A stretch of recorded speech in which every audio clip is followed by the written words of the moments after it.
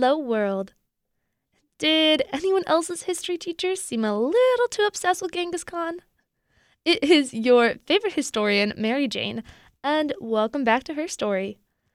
For anyone who has been a reoccurring listener, you know my long-standing struggles with baristas. This month alone, my coffee cups have dubbed me Maddie, Marg, May, and most interestingly, Larry? I don't know what to tell you about this point. Have I given up? No. Well, maybe a little bit, but that's okay because today we are talking about the Queens of the Steppes. As you all know, February 1st was the start of the Lunar New Year, and I would hate to close out this month without touching on some badass woman from Asian history. Lunar New Year, also called Chinese New Year, is celebrated across East and Southeast Asia. But for today, we are focusing on some of Mongolia's most influential female leaders.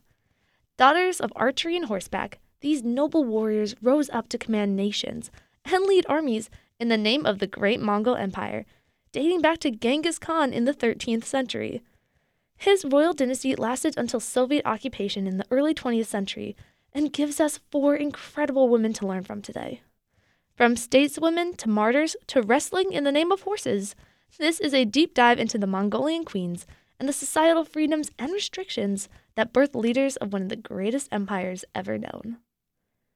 Let's start with the man, the myth, the legend, the ancestor of 16 million people today, who was such a prolific murderer that he lowered the amount of carbon dioxide in the atmosphere and caused a global drop in temperatures. Genghis Khan was only 9 years old when he would meet his first and most beloved wife, Borte. Borte was born around 1161 in the Olkhun tribe of the Konagard region of Mongolia's steppes. This was actually the same tribe as Genghis' mother. Side note, most of the world pronounces Genghis as Chinggis, but his birth name was actually Temujin. Borte was only around 10 years old when she and her future husband were betrothed. Her tribe had a reputation for beautiful women, and Borte was no exception, though it is said she was incredibly intelligent. Her parents, Dai Sochan and Chotan, arranged for their daughter to marry Temujin, who was the son of Yasugi, another tribal leader. The two clans were friendly, and the union would reinforce their alliance. Temujin stayed with Borte's family until learning that his father had been poisoned by rivals, and the future Khan was forced to return home to his mother and siblings. As with most records of women, Borte does not reappear in history until around 7 years later, when Genghis returns to marry her, around 1178. Borte's father was delighted and gave his blessing for Temujin to take Borte to live with him, saying it was finally time they'd be united as man and wife. He also gave his own wife permission to live with their daughter and his stepson in Temujin's family yurt along the river. I'm not sure if that was a custom, but it seems very nice. But her most impressively was her dowry, listed as a fine black sable jacket. Things are tough on the steppes. From an early age, Temujin had to provide for his mother and 6 siblings, even killing his older half-brother to become head of the family. When Temujin's father had been poisoned, the family was abandoned by their clan, and Temujin was even enslaved for a period of time. So yeah, this is a family with a lot of enemies. This gets especially dangerous for the women of the steppes. Wife stealing was common. Temujin's own mother had been kidnapped and forced into marriage. Borte herself was kidnapped by the enemy Merkit tribe only a few short months into the marriage. This was retaliation for the abduction of Temujin's mother, who was supposed to marry a Merkit man before she was kidnapped. According to record, Borte stayed behind because there were no horses left to carry her, and as the family fled, she was given over as a spoil to one of the soldiers, acting as his wife. Temujin was heartbroken and formed strong alliances with other tribal leaders to launch his own retaliatory attack. He made alliance with one of the most powerful leaders, who was an old friend of his father's, giving him the black sable jacket Borte used as dowry. Temujin managed to rescue Borte after around 8 months of captivity, slaughtering the Merkits and gaining a reputation as a great unifier and murderer. Not long after, Borte gave birth to a son, Jochi. Though his paternity remains in question due to the assault she faced in captivity, Temujin regarded the boy as his own. With the steppes unified through alliance and conquest, Temujin became the Great Khan and set his sights on stabilizing his kingdom and expanding borders through brutal conquest. Borte remained at his side as one of his most trusted advisors, a small circle which also included Genghis's mother, Holon. And her skill in diplomacy and negotiation would make her key to stabilizing the nation while Genghis was off committing war crimes. Once, Genghis's little brother went into their tent in the middle of the night asking for military help against a rival tribe. Potentially during mid-sleeping and or mid-sex, Borte pulled a blanket over herself, sat up, and began listing the cruelty of this enemy tribe. Upon hearing her speak, Genghis agreed to attack. Under their rule, stealing animals and kidnapping and enslaving women became illegal, and, for the stealing animals at least, punishable by death. Diplomats gained immunity, and there was an increase in literacy and total freedom of religion. Nice. Borte and Genghis had 4 sons, and perhaps 5 daughters. And Borte held the title of Khatun, a feminine version of Khan, and was head of the royal court as Grand Empress. She ruled her own territory by the Kurlan River and was beloved by the Mongol people. Only her sons were considered as Genghis's successors. Due to the uncertainty of Jochi's true father, Borte's second son, Chagatai, was chosen as Khan, and Jochi became leader of the Golden Horde. Borte is believed to have died around 1230 at age 68 or 69. Her kidnapping is seen as a turning point in Genghis's path, but more importantly, her loyalty and skillful diplomacy allowed the Mongol Empire to flourish when she was its regent. The legacy of the empress continues to be revered today. Now, much of what we know about Borte comes from the secret history of the Mongols, a historical record following the death of Genghis Khan that listed his life and conquests. Though much remains unknown about the lives of the couple, the secret history remains the most critical and potentially the earliest Mongol literary works. Part of the secret history outlines the expansion of the Mongol Empire into territories like Persia, Korea, Europe, Russia, and Tibet, and most notably China. The legacy of Genghis Khan's grandson, Kublai Khan, started out with his ruling of northern China and battling the Song dynasty to the south, before challenging and defeating his brother Uruk-Burk, taking the throne and becoming the next Khan. After conquering the Song, Kublai renamed his empire the Yuan dynasty and made sure to incorporate Chinese traditions and advisors into his rule. None of this would have been possible without his second wife, Chabi. Chabi was born in 1225 and was from the Konagar tribe. Her father, Anshin, was actually the brother of Borte. I know, more incest. Every time I think we're past it, guys. Every time. In 1239, she married Kublai as his second wife, but by far his most beloved. She became the first Mongol empress of China and took her role in advising and exchanging cultures incredibly seriously. It was her beauty, virtue, and diplomacy that would earn her the comparison and reputation of Borte. Within a year of their marriage, Chabi had already borne one of 4 sons, but records of her slip into darkness between 1240 and 1260, when Kublai becomes Khan. With her husband ruling in northern China at the time of the actual Khan, Möngke Khan, dying, it was Chabi who urged Kublai to make peace with the Song and return home swiftly. Her warning allowed her husband to return and defeat his brother in conquest and inherit the throne. Chabi had great aspirations to expand the power and solidify the empire, acting as one of Kublai's fiercest advisors and an advocate for their conquered Chinese subjects. Chabi ensured the better treatment for the northern Chinese imperial family who was conquered, especially their Empress Quan, in 1276. When the two met, Chabi took her hand and defended the empress, ensuring that the conquered queen was treated with respect and cared for the rest of her life. She spoke out at council meetings and even stopped the development of Chinese peasant lands into horse pastures outside the capital, and berated Kublai's advisors for being too afraid to tell the Khan that it was a bad idea within the agricultural economy. A devout Buddhist, Chabi's faith was another bridge between the Mongols and the Chinese. She was most interested in Tibetan Buddhism and would donate her jewelry to support many temples, even mediating religious disagreements between Kublai and his Buddhist advisor. Chabi named her first son a Tibetan name, Dorji, and fostered conversation and exploration of Buddhism at court, even for Kublai. She acted as a patron for many political and religious leaders across the empire, and her historical studies allowed for comparisons to be made between Kublai and the beloved Tang dynasty, rulers to incorporate the culture and history of the Chinese into this new expanding empire. Chabi was also a great innovator, especially when it came to fashion. She was known for being extremely frugal and rarely threw things out, perhaps a nod to her own nomadic roots. At court, she and her ladies collected bowstrings and wove them together to make cloth, and would even collect animal pellets for rugs. When Kublai related concerns about the bright sun in the eyes of his soldiers, Chabi designed a visor to protect their eyes, which was quickly incorporated into the entire army. She also designed sleeveless garments for soldiers to wear in combat, especially as they moved to hotter, more arid climates.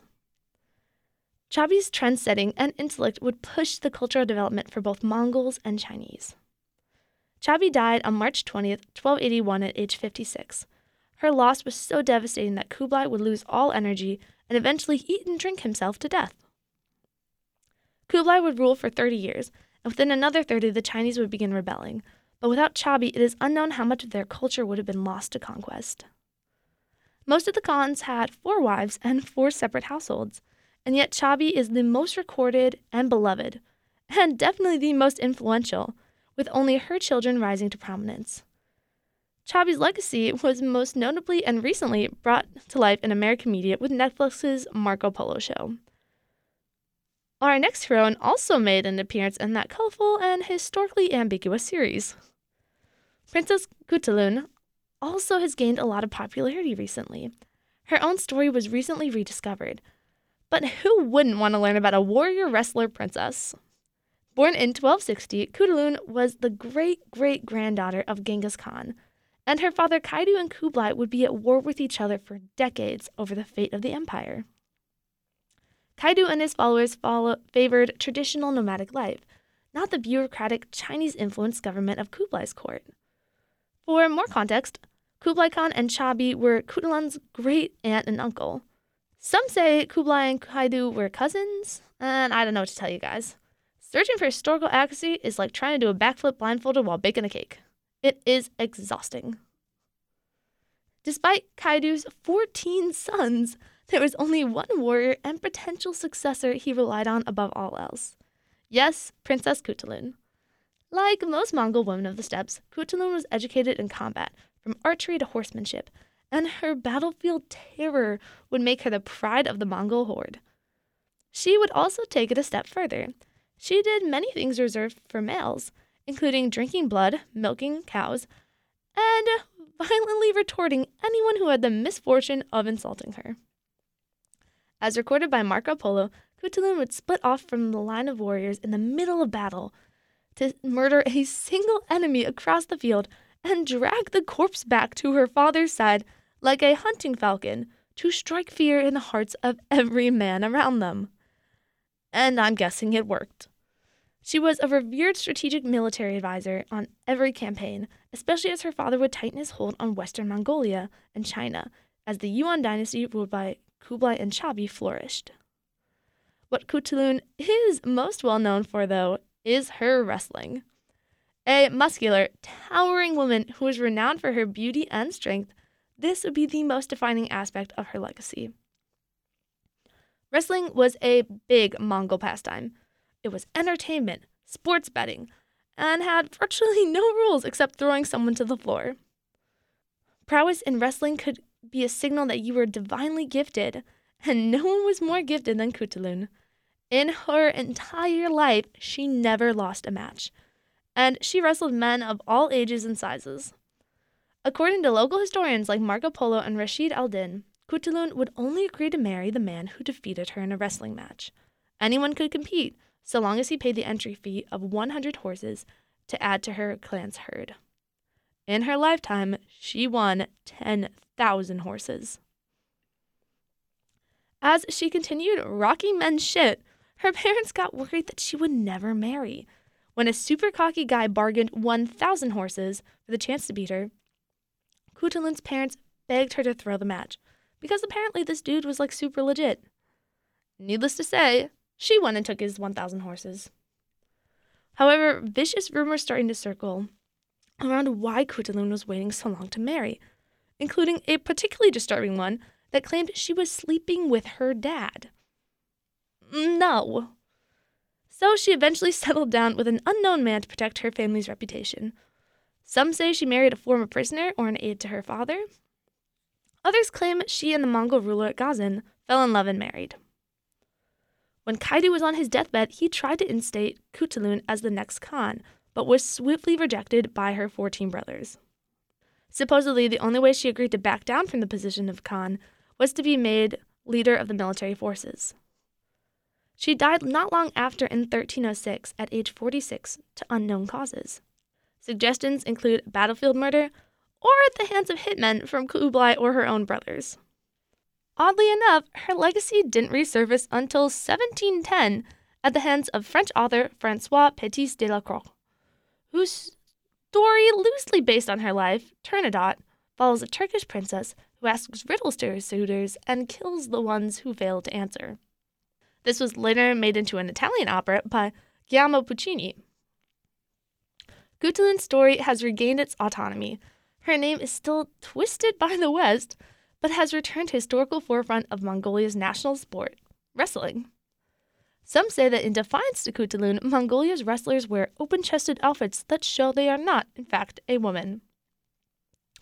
Don't know how to read that, but I'm just glad her name and story are returning to prominence. Now you're probably wondering, Mary Jane, light of my life, wonderful historian that you are, what is with the Star Wars teaser you put in the title of today's episode? Thanks for sticking around, babes. You know I wouldn't let you down.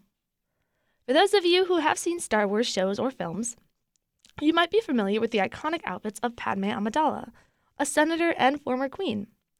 What you may not know is about the real woman who those looks are based on. So, let us set the stage for the last empress of Mongolia, Queen's consort Genapil. The Soviet Union had usurped Mongolian independence, and they had a heavy hand in controlling the political affairs of the nation. This is about early 20th century, by the way. It's a relief that Russian forces have stopped trying to undermine the independence of other recognized states, Ukraine. But Mongolia's ruling king, Bogd Khan, was crushed after the death of his favorite wife, Ekaterinina, in a desperate attempt to hold up the tradition and roles in an already floundering court. Bogd Khan's advisors begged him to take a new wife. The guardians of the Mongol court searched among young women ages 18 to 20, and they found their next queen in Genapil, a noble girl of 19 who was already married with children. Genapil was actually the name she took as queen. She was born Tesinyapil, a girl in the northern Mongolian steppes, and the name Genapil wouldn't be given to her until her second marriage. Social customs, along with the desperate state of the monarchy, disregarded these seemingly important hang-ups of her married with children thing. Born in 1905, not much is known about Genapil's life, even throughout her marriage to the Khan. In fact, she only agreed to the forced marriage because she was assured that the ailing and nearly blind 53-year-old Khan would soon pass away. They took Genapil in the night, and her daughter recalled that the next morning she had found her mother had left a sugar cube as a sweet on her pillow. Genapil was to move in with her new husband, but her hesitancy ran deep. Under Mongol law, when Genapil requested to be returned to her parents' home, the Khan had no choice but to allow it. She was only reunited with her husband and children for a short period before the courtiers came again, begging her to take up the mantle as queen and maintain the waning strength and traditions of the nation. Again, she agreed. Genapil and Bogd Khan were married in 1923, and she remained his wife and empress until his death on April 17, 1924. With the last Khan dead, the monarchy was abolished and the communist regime of Mongolia's People's Republic was born. Genapil finally returned to her family, but her short tenure as queen would haunt her for the rest of her life. Communist radicals were trying to wipe away all traces of the former Mongol Empire, and the nation's last queen was a living reminder of the history and potential resurgence of the Khanate. Some call it the Great Repression, but from 1937 to 39, this was a period marked by 18 months of heightened political violence spurred by Stalinist repression in Mongolia's People's Republic, which is part of the larger Stalinist purges that rocked the Soviet Union. Those perceived as a threat to the Mongolian Revolution were systematically arrested, tortured, and executed. Mock trials and hard labor in Soviet gulags was also frequent. At an individual and organizational level, those supporting Mongolian nationalism, Tibetan Buddhism, and pro-Japanese sentiment were targeted, especially Buddhist monks, aristocrats, intellectuals, and there was even the genocide of the Buryat and Kazakhs peoples. An estimated 20 to 35,000 people were murdered. That is 5% of the country's population. Knowing this, it is no wonder that Genpil was targeted. In 1937, Genpil was accused of having tried to stage a rebellion with the assistance of the Japanese, and she and her family were arrested. In 1938, Genpil and her father were shot. At the time of her execution, she was only 32 or 33 years old. She was also 5 months pregnant. Genpil's legacy is mostly alive in the image of Padme Amidala's infamous headdress and robes in the Star Wars franchise. The ram-like gold headdress is drawn from the Kalaka people of Mongolia, which today makes up about 86% of the population, while her white geisha-like makeup and Korean hanbok sleeves, along with the auspicious color red, is a nod to many Asian countries. The franchise has confirmed that her costume is drawing on Mongolian court fashion. These iconic looks are directly drawn from the surviving photographs of Queen Genpil. But it has raised a question of appreciation versus appropriation. Many say the lack of inclusion of Mongolian culture in the white character, as well as George Lucas's multiple references to her being, and I quote, exotic, have overshadowed the importance of drawing from multiple cultures in the creative process and disrespected Genpil's legacy. Genpil's own descendants, however, have been reportedly thrilled to see Genpil's influence on the films. This isn't the first time something like this has happened. The Mongolian government sent an official complaint to Kevin Feige of the Marvel Cinematic Universe when a banner of the fictional Middle Eastern terrorist group, the Ten Rings, included Mongolian script in the Iron Man films. The banner was changed to include Chinese characters in the film Shang-Chi. Mongolia's Minister of Culture, Sports, and Tourism, however, expressed regret for the issued complaint and that others were heartbroken at its change. But why? Because since 2013, China has been cracking down on ethnic minorities and their cultures, as seen in Hong Kong, Tibet, the Uyghur Muslims, and even Inner Mongolia, and representation is power. Mongolia has a long history of powerful female rulers, politicians, and warriors. In most cases, women in Mongolian society enjoyed more freedom than most other global societies, even at the time. Some of the most influential monarchs, governors, and generals of the Mongols are women. If you're still curious about other stories, I have to recommend you look into Genghis Khan's daughters. For a brief snippet, he used his daughters as diplomatic shields, which is still using, but, He would marry his daughters off to khans or kings and then go to war and claim their territory and make his daughter head of that new territory. The book, The Secret History of the Mongol Queens, outlines the importance of his daughters in securing control of the Silk Road to Persia and how they fought alongside male warriors in conquest. This isn't to say there was perfect harmony among Genghis Khan's many descendants. And when I say many, I mean many. For example, Genghis' son Ogadai murdered most of his female relatives and organized a mass assault of thousands of Oirat girls to secure his power. My only comfort, besides knowing that he's getting his butt whooped in the afterlife, is that the name and contribution of his sisters, aunts, and many other women have overshadowed his own. Between Borte, Chabi, Kutulun, Genpil, and the thousands of other women who built the Mongol Empire, there are still records coming out today and being uncovered of how they governed and conquered within the legacy of the largest empire in the history of the world. All right, my loves, we are closing out today. It has been an absolute joy, and I can't wait to return next week for another woman who made her story.